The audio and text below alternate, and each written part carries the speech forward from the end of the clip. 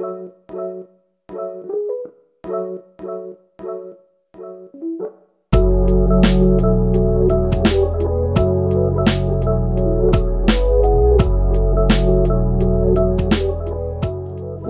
to the In God She Trusts podcast. I am your host, Kitri Cooper. Happy New Year, guys. Woohoo. We made it to 2023. And you know what's funny? Pretty much ever since like 2019, I've been saying, whew, what a year. But still, once again, 2022 was quite the year. A lot happened. I mean, just in 1 year, my life has been pushed in a completely different direction than I ever thought possible. On December 2nd of 2021, that was when I started the In God She Trusts page on Facebook. And it originally started just as a page for women to share like prayer requests, verses, uplifting stuff, right? And then as it went along, I felt that God was pushing it to do more. Because at first, he was just pushing me to just start the page. And then as it got really big, he kept pushing me to do more with it. And now on the page, we're 1.2 thousand strong. Woo, woo. Instagram, we're, I think at like maybe 100 followers. So those are rookie numbers. We got to bump those numbers up.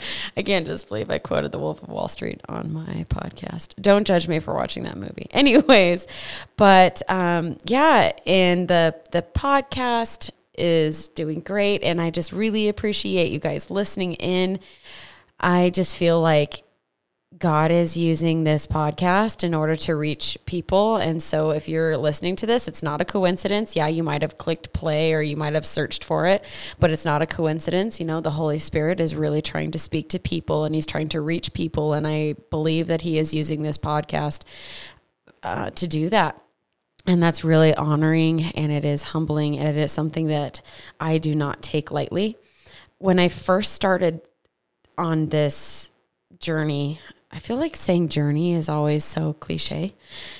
Like, I'm on a journey. Or do you guys remember in The Hobbit, like Bilbo, and he's got his map? He's like, I'm going on an adventure. Maybe that's what I should call it. I should call it an adventure, not a journey. Okay, so when I started on this adventure, like Bilbo Baggins, I am very, very small. I am a hobbit. I am only 5 feet tall. I don't know why I'm giving you guys these useless pieces of information, but hey, might as well, right? Anyways, so when I first started this adventure, somebody who is very near and dear to my heart told me something. He's like, you know, if God's calling you to ministry, I want you to go look up James 3:1. So I did. I'm thinking it's going to be like a cutesy verse. Like, oh, full of love and light. So cute. This is what it says. Not many should become teachers, my brothers, because you know that we will receive a stricter judgment. I was like, oh, that's great. And he's like, so if you're going to do this, you need to know that you're going to have a stricter judgment if you lead people astray. And when he told me that, that really just kind of put it into perspective for me that this is not just a hobby. This is not just something for fun that I do. This is a call on my life from God, and I need to treat it with the utmost dignity and respect. And as I say dignity, and I'm just realizing I quoted like The Hobbit on it. God has a sense of humor, right? But I don't take it lightly. And so I hope that when I put something out there that it is well received. Just know that I pray about this stuff a lot before I start doing notes. I really want to hear from the Holy Spirit, and I'm just doing my best. The most education I've ever had is 2 years of college. I did not finish college. I do not have, a college degree. And that's been like a big insecurity for me. But the Holy Spirit told me, you don't need a college degree when you have the Holy Spirit University.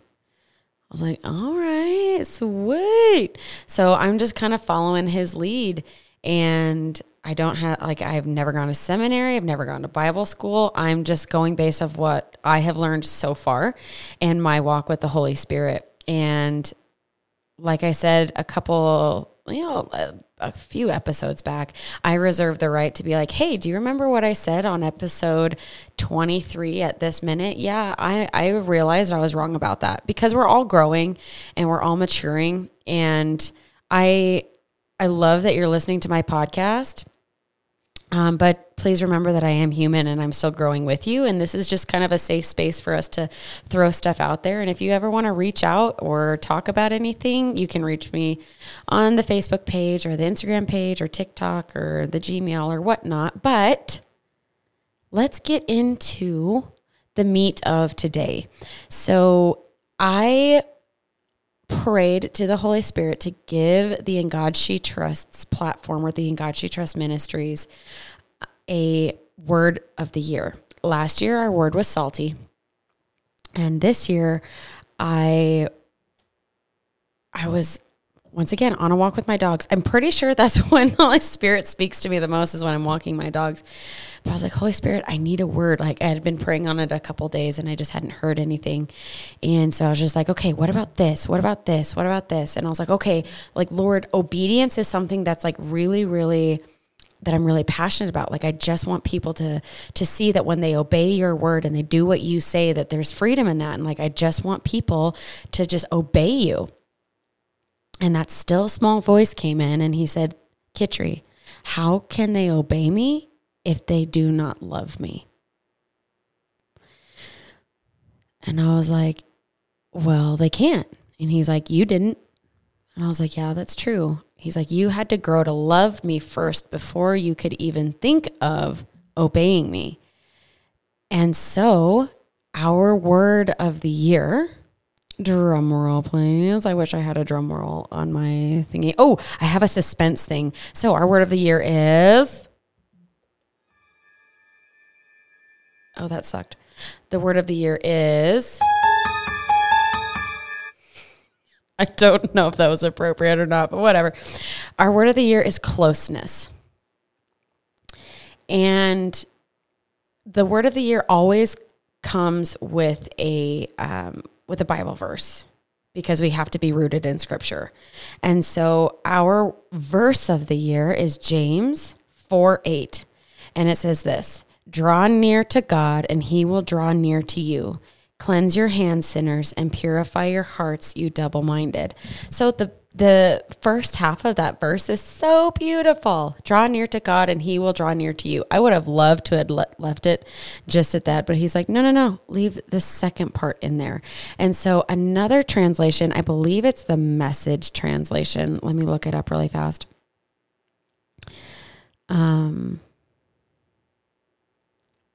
Says, say a quiet yes to God and he'll be there in no time. Quit dabbling in sin. Purify your inner life. Quit playing the field. Hit rock bottom and cry your eyes out. The fun and games are over. Get serious. Really serious. So I was like, okay, cool. I like looking up different translations of things. And then the Passion Version says this: move your heart closer and closer to God, and he will come even closer to you. I really love that. But make sure you cleanse your life, you sinners, and keep your heart pure and stop doubting. I really like how it said stop doubting. And a lot of times there's doubt connected with faith. Like, well, I have faith, but it might not happen. And if you're like me, you doubt. And I'm just being hot, humble, open, and transparent. I still have to fight that spirit of doubt. And it's gotten better as I've been walking with the Lord closer and closer. But sometimes there's still part of me that wants to control and take over and do my own thing, because I'm afraid sometimes that I'm going to be let down by God. And I know in my head that's true, but I still sometimes have to convince my heart that it's true. But I told my testimony a few weeks ago on that podcast, and the thing that really started my massive transformation in God was when I went to therapy, and my therapist told me, you need to read your Bible first thing in the morning every day. Start with 15 minutes at least. He had me journal, and then he had me, do my Bible, my quiet time with the Lord. And he's like, I want you to start your day off with it. And I don't journal anymore. I should actually really get back into it, because it was really good to help kind of clear my mind, because sometimes, or not sometimes, psychology says that our body heals when we actually put into words what we're feeling inside. And so when I journaled, I would have to be like, okay, what am I feeling of the day? And I'd write the word down, and then I'd write down what I think is true. And then the third thing is like, what is actually true about what I'm feeling? And then how can I apply practical steps? It was a really good thing for me to do. But then he's like, you need to make sure you're in the Word of God every single day. And there's a quote, I believe by A.W. Tozer. Is that how you say his name? Tozer? That it says, a lot of people are begging for a miraculous word from God, and it sits on the shelf collecting dust. And it's talking about the Bible. And it's so true. A lot of times we're like, God, I can't hear you. God, what are you saying to me? But we haven't read our Bible in forever. And so when I started diving into the Word of God every single day, I started understanding the character of God, and I started realizing who He was. And then He started showing me who I was in Him. And that is really where that intimacy, that closeness draws. So James 4:8, draw near to God and He will draw near to you. The word for coming near in Hebrew is kerovim. I'm not exactly sure if I'm pronouncing these right, but I'm going to try. The root word is karav, and that is used to express the heart being in the midst, not necessarily distance between bodies, but closeness of the heart, right? Being close of heart. Draw near in Greek is agizo, which literally means to draw close to with the intention of joining together. So physically joining together. And then in Aramaic, the word for draw near is carve. It's Qarv. Carve. I don't know. So carve, I'm assuming, which is draw close enough to make contact. I think it's really important that we go to the original wording or the original Hebrew, or even different words in Greek and Aramaic and Hebrew, which Jesus spoke Aramaic, and a lot of the Bible is written in Hebrew and Greek. And so those root words, or those words that are in the Greek or in the Hebrew, are very important because, back then they didn't have as many words and verbiage as we do now in English. And so sometimes it gets muddled or lost in translation, not necessarily lost, but it doesn't pack a punch as the original language would. So, kerovim in Hebrew means to draw close, being with the heart being in the mixed. Greek, agizo, which means to draw close with the intention of joining together. And then in Aramaic, it's karv, which is drawing close enough to make contact. And so with this, if you guys are sitting down and you are able to open your Bible with me, please do so. If you're in your car or at work or whatnot, just listen. That's fine. I'm totally going to read it, but we're going to turn to Luke 15, verse 11, and we're going to be reading the parable of the lost son. All right. So starting in verse 11, and I always read out of the Christian Standard Version or Christian Standard Bible. So if you have a different version, or if you're on your YouVersion app, you can just scroll and find this version or whatnot. But it says, he also said, a man with 2 sons The younger of them said to his father, Father, give me the share of the estate I have coming to me. So he distributed the assets to them. So in Jewish culture, the father would always leave an inheritance for his sons. And the inheritance was always or usually given out after the father passed away because he built it over the course of his lifetime. But this son here, he wanted it right away. He didn't want to wait for the wealth to continue to be built. He just wanted his inheritance right away at that time. So just a little bit of context. Not many days later, the younger son gathered together all he had and traveled to a distant country where he squandered his estate in foolish living.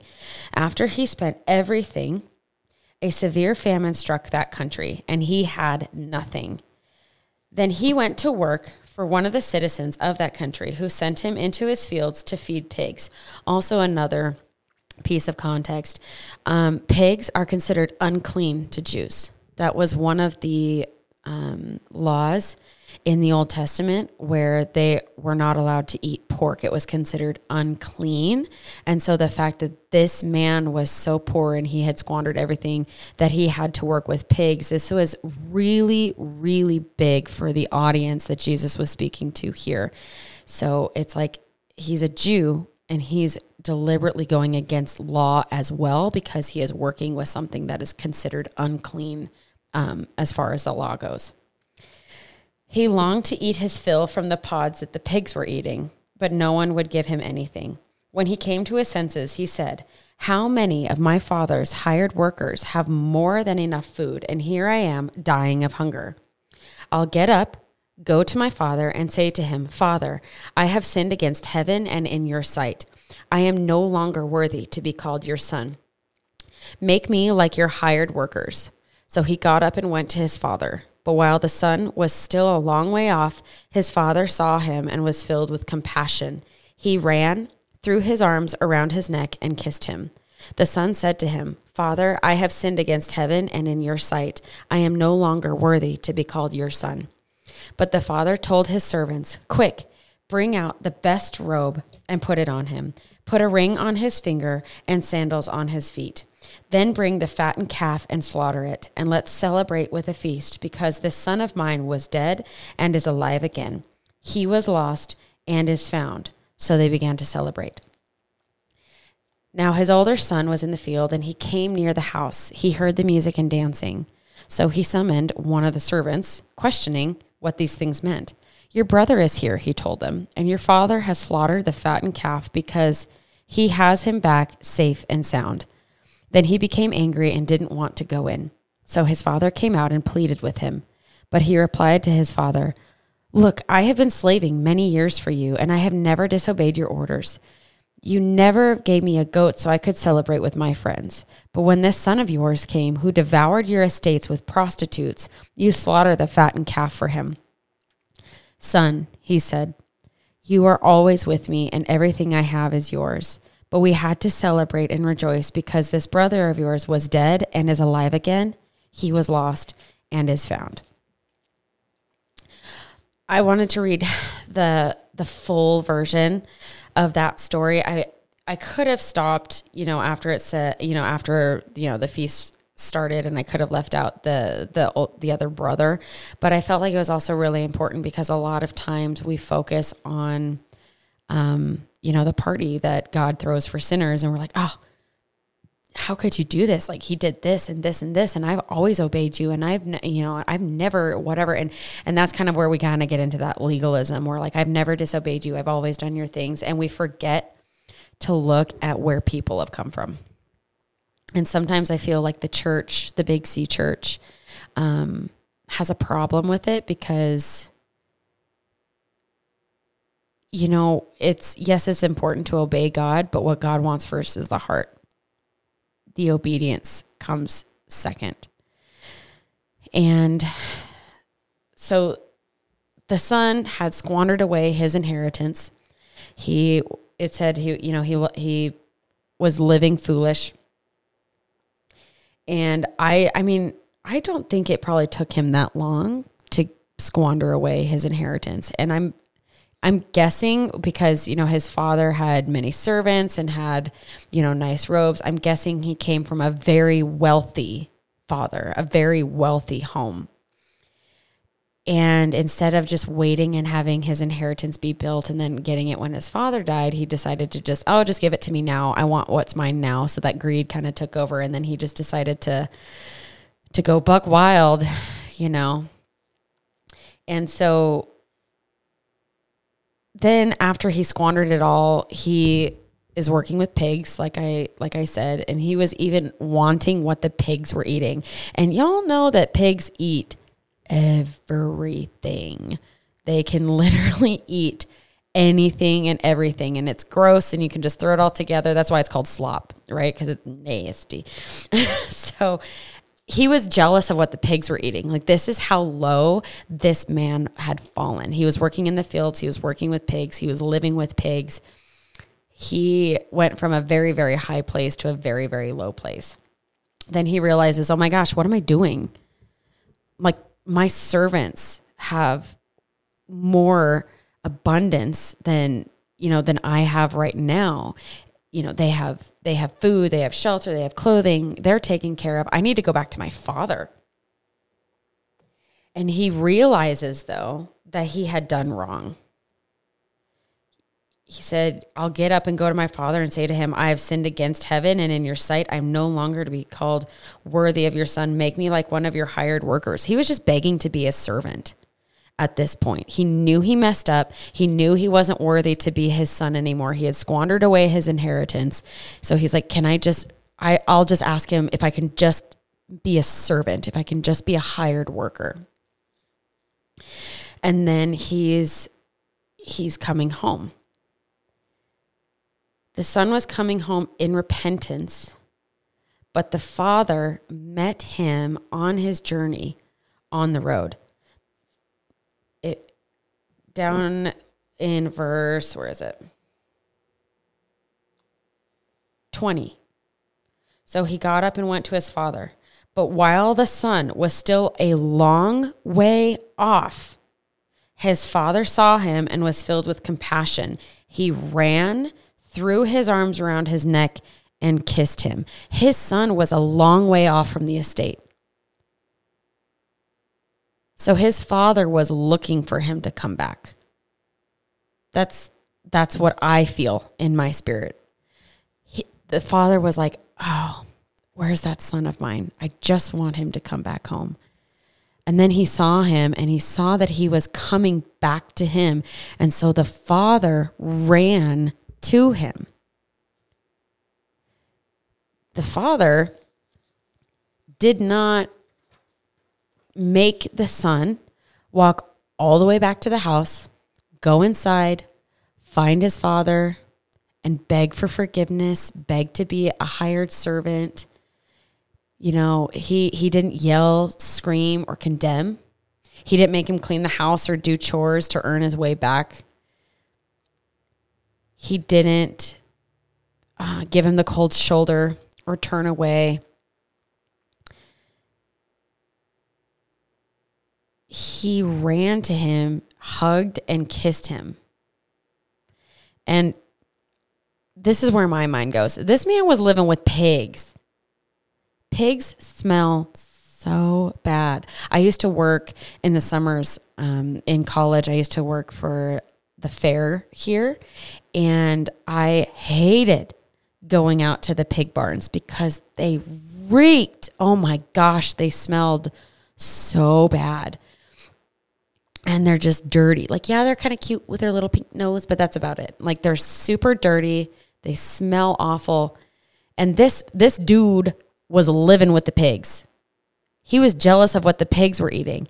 And so this father ran up, hugged, and kissed him. This son probably smelled dirty.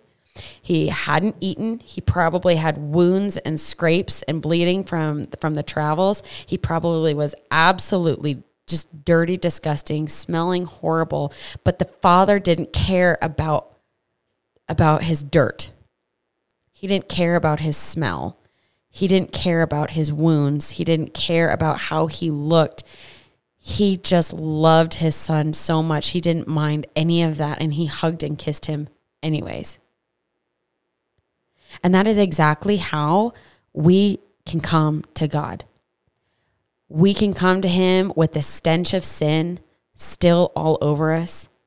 We can come back to him with the filth of sin still all over us. We don't have to earn our right back home. We never have. We don't have to earn God's love. We don't have to earn his forgiveness. We can't work our way up. A lot of people say, oh, well, I just need to get my life in order. I just need to be a better person before I go to church. Or I just need to be a better person for God. And I've said this before and I'll say it again. I'm a fitness trainer and I've had a lot of people tell me the same thing. Oh, I just need to lose weight before I go to the gym. I just need to eat healthier and, go down a few pant sizes before I go to the gym. But I'm like, that's the place you go to. The gym is the place you go to in order to get healthy. The gym is the place that you go to in order to get strong. Same thing with God. God is the place that you go to get healthy. God is the place you go to get strong. Church, I know a lot of people are like, oh, I don't need to go to church. Yes, you do. Yes, you do. We need church. We need that community. And that's not just me spouting it out. That's in the scriptures. The Bible is very clear that we are to plug ourselves in to a local church. Make sure it's Bible-based, of course, but we are supposed to be rooted in community. Because if we don't, it's easier for us to fall away because that community is a really big aspect of accountability. And I know accountability is something that's really, really hard for people because we don't like being held accountable. We want to be able to do whatever we want, say whatever we want, live our life. But we need to be held accountable, especially if we're going to be calling ourselves Christians. We're, like I've said a billion times, it feels like already, we're supposed to live different and act different. And so if we're not built in a community of like-minded believers and people who walk the walk, talk the talk, do everything, and make sure that their heart is in love with God, it's a lot easier for us to just slip back into the world. And Galatians 6:2 says, carry each other's burden. And in this way, you will fulfill the law of Christ. We're supposed to help each other with our crap. We're not supposed to condemn each other for our sins or for whatever, because we're still human. I'm going to make mistakes. You're going to make mistakes. We need to start recognizing that we will not ever be perfect until we go to glory and we are made full in who we are supposed to be. We need people. You need church. I'm just saying. I'm trying to think of another verse where it talks about that we need other people. Oh, this is a good one. James 5:16 says, therefore confess your sins to each other and pray for each other that you may be healed. The prayer of a righteous person is powerful and effective. This is where Catholics get where you have to go to a priest and confess your sins. It's not meaning you need to go confess to a priest in order to seek forgiveness. It's like if I were to go up to my pastor, or if I were to text, my mentor Sonia, be like, hey, this week I'm really struggling with lust. This week, I'm really struggling with depression. This week, I really just wanted to pop off at this one lady at Starbucks after she was screaming at me or, whatever. And it's like, this is what I'm struggling with. Because if we constantly keep it bottled up, number one, you're gonna fail. If you don't tell people what you're going through, if you don't tell people how you're feeling, you're going to succumb to that.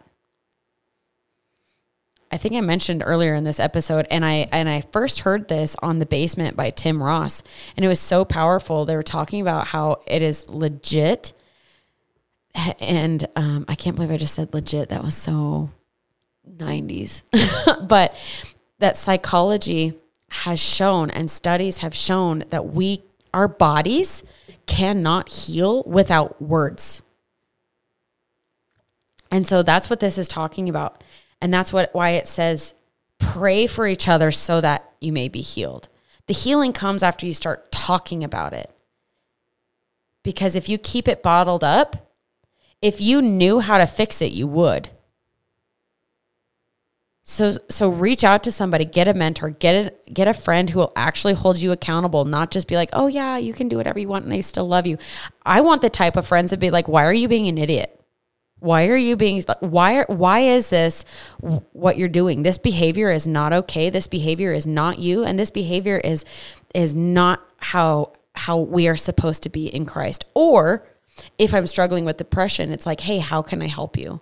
I see you're struggling with this. This is what God says about you. Let's see how we can fix this together. Let's pray about it so we can be healed.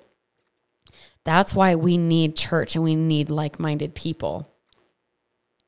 So make sure you get in that. Proverbs 27:17 says, iron sharpens iron. So one person sharpens another. We sharpen each other and we build each other up when we're in community. Find other people who are like iron to sharpen your iron. Don't find somebody that's like iron on cement. Because if you just take that super sharp axe and you keep beating it against the cement, that axe is eventually going to become dulled and useless. Because one cannot sharpen the other. One eventually is going to wound the other.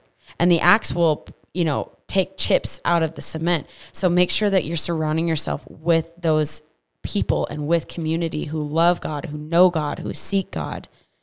And really use the Holy Spirit as your guide to be like, Lord, which church do you want me to be plugged into? How do you want me to serve? Do I serve in the parking lot? Do I serve on the greeting committee? Do I serve by opening doors? Do I serve on the worship team? Do I serve? We are called to be like servants because Christ said that he did not come to be served, but to serve. We see that when he was washing his disciples' feet. The Lord of all creation, the Lord of Lords and the King of Kings bent down and wiped and washed the disciples' feet, the people that served him. So that is why we also need to serve. So anyways, I'm going to get off my soapbox there, but make sure you get plugged in. But sometimes in church, we don't like that, people still smell of sin, but they've come home, right? A lot of times it's easier for the stench to be gone. And then it's like, okay, now you're welcome in. But Jesus is for the sick, not the healthy. So God is not a dictator who punishes us harshly. He gives his love out freely. We can't obey God if we do not love God. And how do you love someone? How do you fall in love with someone? Because I didn't automatically love God. I didn't. I had to fall in love with him. And then I kind of look back at like any family relationships, friendships, romantic relationships. You fall in love with someone by being close to them. You get to know them, their character, how they talk, how they walk, their humor, their mannerisms, these little things. You can't fall in love with someone if you're not close to them. When we're babies, I would say probably until we're like 2 years old, but especially when we're newborns and newborns are nursing or whatever. When we were first born, all our parents did was just love us. Every time we cried, they came to us. They gave us a bottle, changed the diaper, soothed us, shushed us, held us close, hugged us, kissed us. That's what our parents did. or at least that's what your parents were supposed to do. But every time we cried, or when we were learning to crawl, and when we bumped our head and we started crying, they came over to us, they grabbed us in their arms, and they comforted us, and they loved us, and they played with us and made us laugh, and they were encouraging us on how to walk and all of that stuff.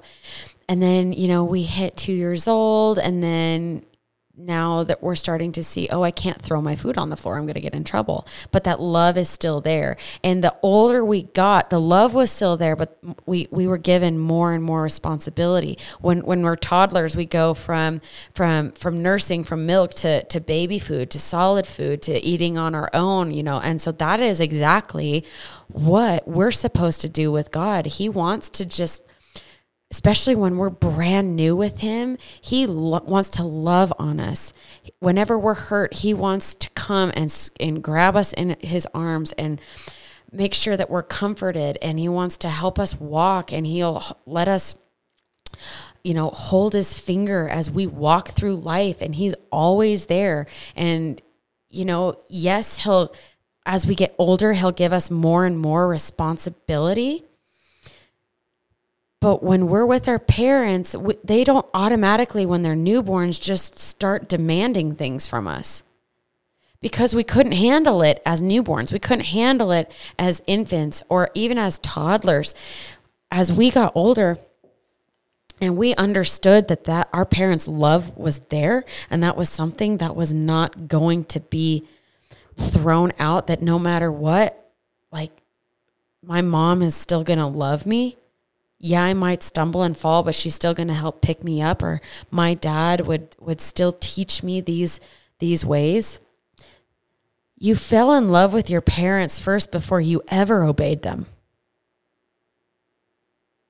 And that's what we have to do with God. Our earthly parents are supposed to reflect, our Father in heaven. And I know that's not the case for some people. And if you grew up with parents who didn't do that, please do not view God the way your parents raised you, because he shows us what that fatherly love is in its purest and truest form. And so let God reparent you. And I know that probably sounds weird, to let God reparent you, but not everyone grew up in a loving and comforting household. There are some kids who grow up with more trauma in the first 5 years of their life than most adults will ever know in their lifetime. But our earthly parents are just as broken as you. They're just as broken as me. Just because we make mistakes in different ways doesn't make us any less or more broken than the other. And I'm not trying to excuse trauma or neglect. All I'm trying to say is that God will parent you correctly if you let him, if you draw near to him. The son in the story of the prodigal son had to identify what he did, realize he was wrong, and then repent. Repenting is not just saying, "Oh, Lord, forgive me, I'm sorry." True repentance actually means turning away, doing a 180, completely turning away from what you were doing, turning your back to it, and going a completely opposite direction. A lot of people think repentance is just saying, "I'm sorry." Like, "Oh, I'll do this and then I'll just repent later." No, repent means you're going to completely knock off that behavior and do something different and better the next time. So that's what repentance means at its core. So the son had to understand that. And so when he was coming home, he had turned his back on that lifestyle.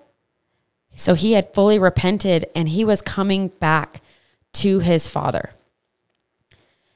And as soon as the father saw him, like I said, like the Bible says, he was far off. As soon as the father saw him, He ran to him. He didn't just walk, he ran. The son was probably walking, but the father ran to him. The father said, oh, he's coming close to me.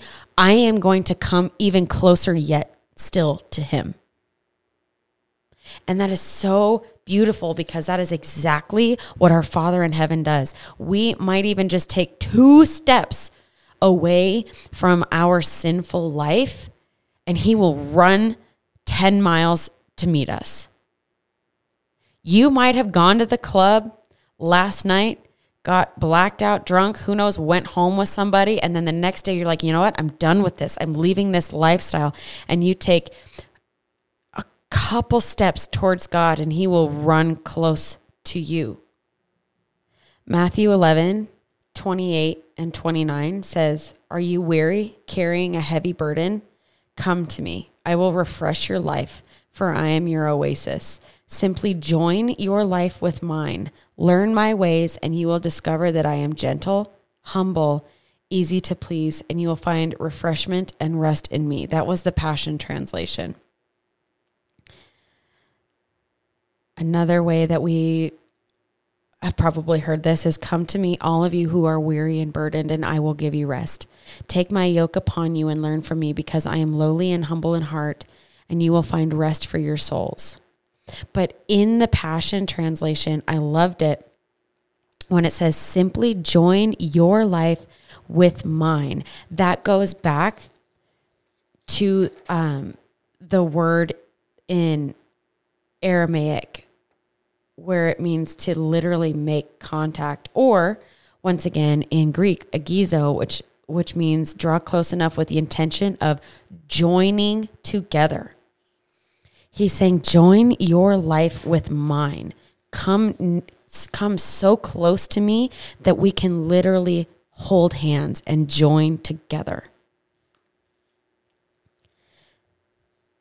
Join your life with God. Hold hands. The Father came so close to the Son that he hugged and kissed him. So there was physical contact. And so that is what this entire year is. And that's my entire goal for the In God She Trusts Ministries, is drawing near to the Father. John 1:14 said, the Word became flesh and dwelt among us. We observed his glory, the glory as the one and only Son from the Father, full of grace and truth. The Word became flesh and dwelt among us. He came down from his throne to be close and to draw near to us. Another name that we have given Jesus is Emmanuel, which literally translates God with us. God, Jesus, he is the only God that is in this universe. Well, number one, he's the only God, but a lot of other religions, their God, they have to go to them. They have to work for their God. They go to a statue that's probably made out of bronze or whatever. They have to go to their God. In every other religion, but our God, the one true God, loved us enough to get off of his throne in heaven, where he rightfully deserves to sit all the time.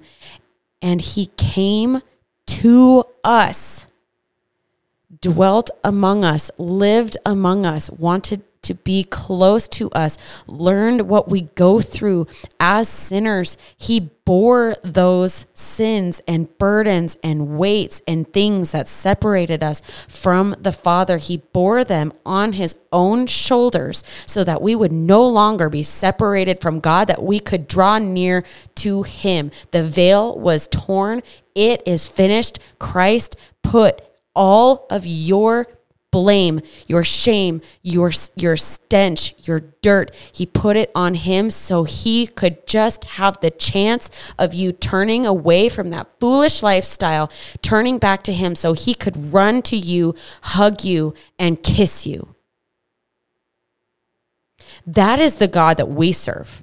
That is my God that I serve. I serve no other God. This earth has no other God. This whole universe has no other God that would even dare to do what Jesus did for a chance that they would turn to him. Jesus did not die knowing, oh, everyone, when I die, everyone's going to come to me. He died saying, I will put my life down just in case they decide to draw near to me. Just in case they decide. He laid down his life for a chance that you would turn to him. Because he gives you a choice. Genesis through Malachi, the entire Old Testament, there were laws put in place after we sinned that we had to go to God. Because he was so holy, and because that sin separated us so much. Like the high priest could go before God, but he could only go to God before God once a year. And there were so many things he had to do just in order to go behind the veil. But God did not want it to be like that forever. So he became a man and came to us. He doesn't want your specific prayers, or he doesn't want your, oh, well, I did this today, so I think I'm good, or I cussed less today, so I think I'm fine. He doesn't want your works. He doesn't want your sacrifice. He wants your heart. Because the heart is where the root of the person is.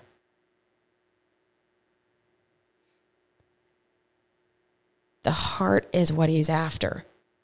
And I know a lot of people have said that, and it might sound like it's corny or cliche. But there's a lot of people out there who also think that, oh, if you have tattoos, you can't go to God. Nope, if you've ever had sex before marriage, you can't go to God. Oh, if you're homosexual, you can't go to God. Oh, if you've done this, you can't go to God. And that is the farthest thing from the truth. Please find me one scripture that says if you've done any of these things, Jesus' blood can't cover that sin. So sorry, even if you want to be near to God or you want to love God, sorry, you can't. Please point to the verse. And that is what angers me about quote unquote Christians who are like that, who are so legalistic and just rooted in, oh, you have to be perfect. You can't do this. You can't do that. You have to say this. You have to say that. Because it's not rooted in truth. It's rooted in fear. That's not serving the God of gods. That's serving a God you made up in your own mind. If you have to fear what you do on a daily basis will tear you away from God and make him mad and shun you, you're not serving Yahweh. You are not serving the great I am. You are serving some version you made up. But that is not the God that I serve, because salvation and grace is extended to all those who repent and choose Jesus. God wants our heart. 1 Samuel 16 verse 7 says, but the Lord said to Samuel, do not look at his appearance or his stature, because I have rejected him. Humans do not see what the Lord sees, for the human sees what is visible, but the Lord sees the heart. He doesn't care if you don't look impressive. Humans look to outward appearances or outward things, but God digs through all of the crap and sees who we really are in our heart. Because like I said, the heart is the root of the person. Hebrews 11:6 says, now without faith, it is impossible to please God, since the one who draws near to him must believe that he exists and that he rewards those who seek him. Seek means just look for him, not just acknowledge him, to actually look for him. If you've ever lost something of high value, and you go and you look for it, you tear everything apart in order to find it. You don't just be like, oh, well, it's lost. We need to do that with God. Seek him. Don't just acknowledge him. Actually seek him. Since the one who draws near to him must believe that he exists and he rewards those who seek him. He will reward you if you seek him, if you go after him. He will reward that. Because I believe when you actually seek something, like I said, if you're searching through your house for something of great value, you hold that in high esteem, or you love that item, or you know what I'm talking about? So if you're actually seeking for something, it means that it means something to you. Deuteronomy 4:29 says, but from there you will search for the Lord your God, and you will find him when you seek him with all your heart and all your soul. When you look for him, you will find him. It doesn't say you might find him. It says you will find him when you seek him with all your heart and with all your soul. He gives you free will. He does not force himself on us. He reveals himself to us when we seek him. If you are in a place right now, you're like, God, I don't know, but I just need you to show me you. I need you to give me a sign. I need you to prove to me that you are real. I need to see something. And you actually seek after him. He will not disappoint you. But keep seeking him. Keep seeking him. In the story of the prodigal son, the father did not force the son to come back home. The son chose to come back home. And it is when the son chose to come back home and repented and turned away from his life, and he came looking for his father, is when he found his father. And not only did he find his father, he saw that his father was running towards him, grabbed around his neck and kissed him. But God will know if we're faking it. Because, like I said, he sees the heart. Hebrews 4, verse 12 says, for the word of God is living and effective and sharper than any double-edged sword, penetrating as far as the separation of soul and spirits, joints and marrow. It is able to judge the thoughts and intentions of the heart. So if we're faking it, he knows it. If it's not real, if it's not authentic, he knows it. It needs to come from a place of real, authentic vulnerability. He knows our true intentions. So if we're like, oh, I'll just kind of sort of get close to him so I can feel a little bit better about what I did last night or whatnot, or, he knows the difference. Like, don't get it twisted. God knows your deepest, darkest secret that you swore you would never tell anyone else. He knows it. But when you give it to him and when you reveal it to him and you allow him to, he will heal it. He will heal those deepest, darkest parts of you.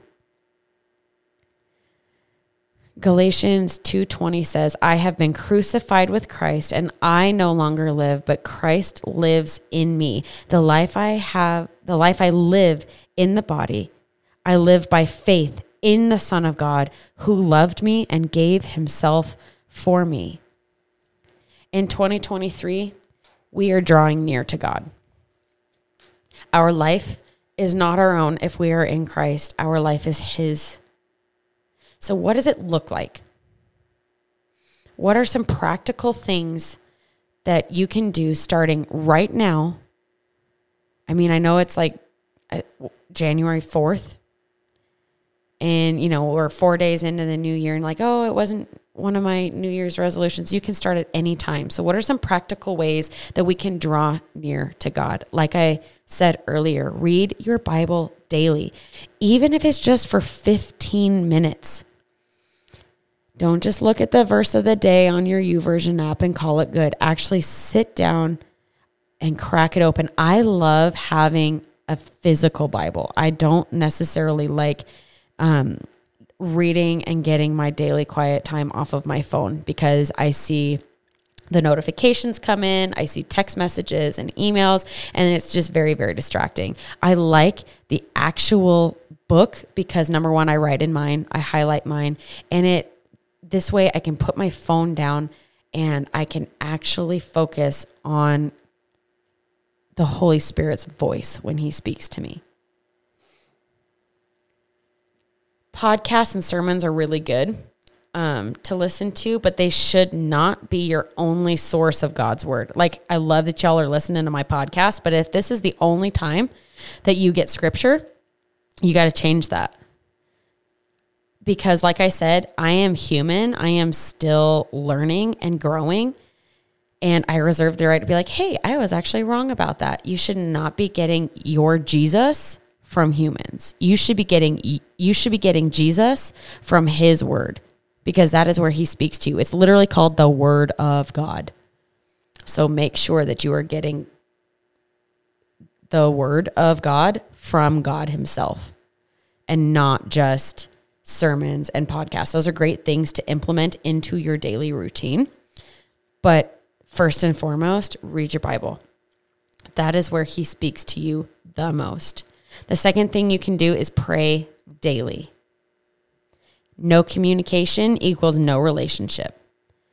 You don't grow your relationship with your boyfriend or girlfriend by never talking to them.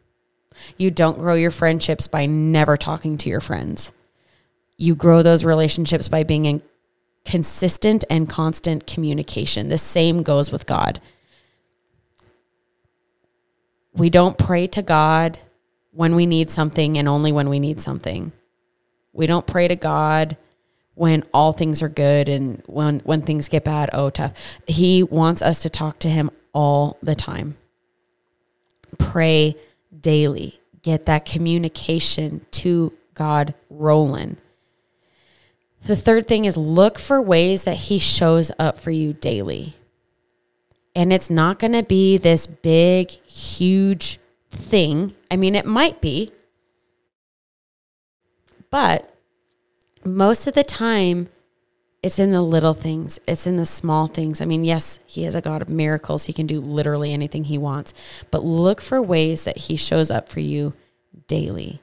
When I was first falling in love with Jesus, and I started looking for little ways, I know this probably sounds really silly, but there was this one day I was really late for work. And you know, on those days where you're really late for work, you hit traffic, you hit every red light possible. You might be behind a car crash or whatever. But on this day, I was really running behind and I should have hit every single red light. And I was just like, Lord, just help me get to work on time. You know, because my dog had actually ran out of the fence. And so it wasn't like anything I did. My dog ran out and I had to go get him before I could leave for work. And literally every single green light came on and I was able to get to work on time. I know that sounds silly, but I literally prayed. I was like, Lord, please help me get to work. And then every single green light came for me. And so those are little ways. And when you start recognizing him in the little ways, you're going to start recognizing him in the big ways too. And then the fourth thing that you can do to draw close to God is to serve others. We see God's heart for us through the selfless act of serving others because Christ was a servant. Like I mentioned, he was washing his disciples' feet. But the biggest way he was a servant was he came down off of his throne, became a man, and spread the will of the Father and spread the good news. That is an act of a servant. Yes, he is our king, But he would not be the King of Kings and Lord of Lords if he did not serve the people that he reigns over. So serve others because, number one, you're doing good for others. You're giving of yourself to others. But then when you do, like, yes, it feels good and it warms your heart because there is something special about being selfless and doing something to better the day or better the life of somebody else, not just ourselves. We are not called to live for ourselves.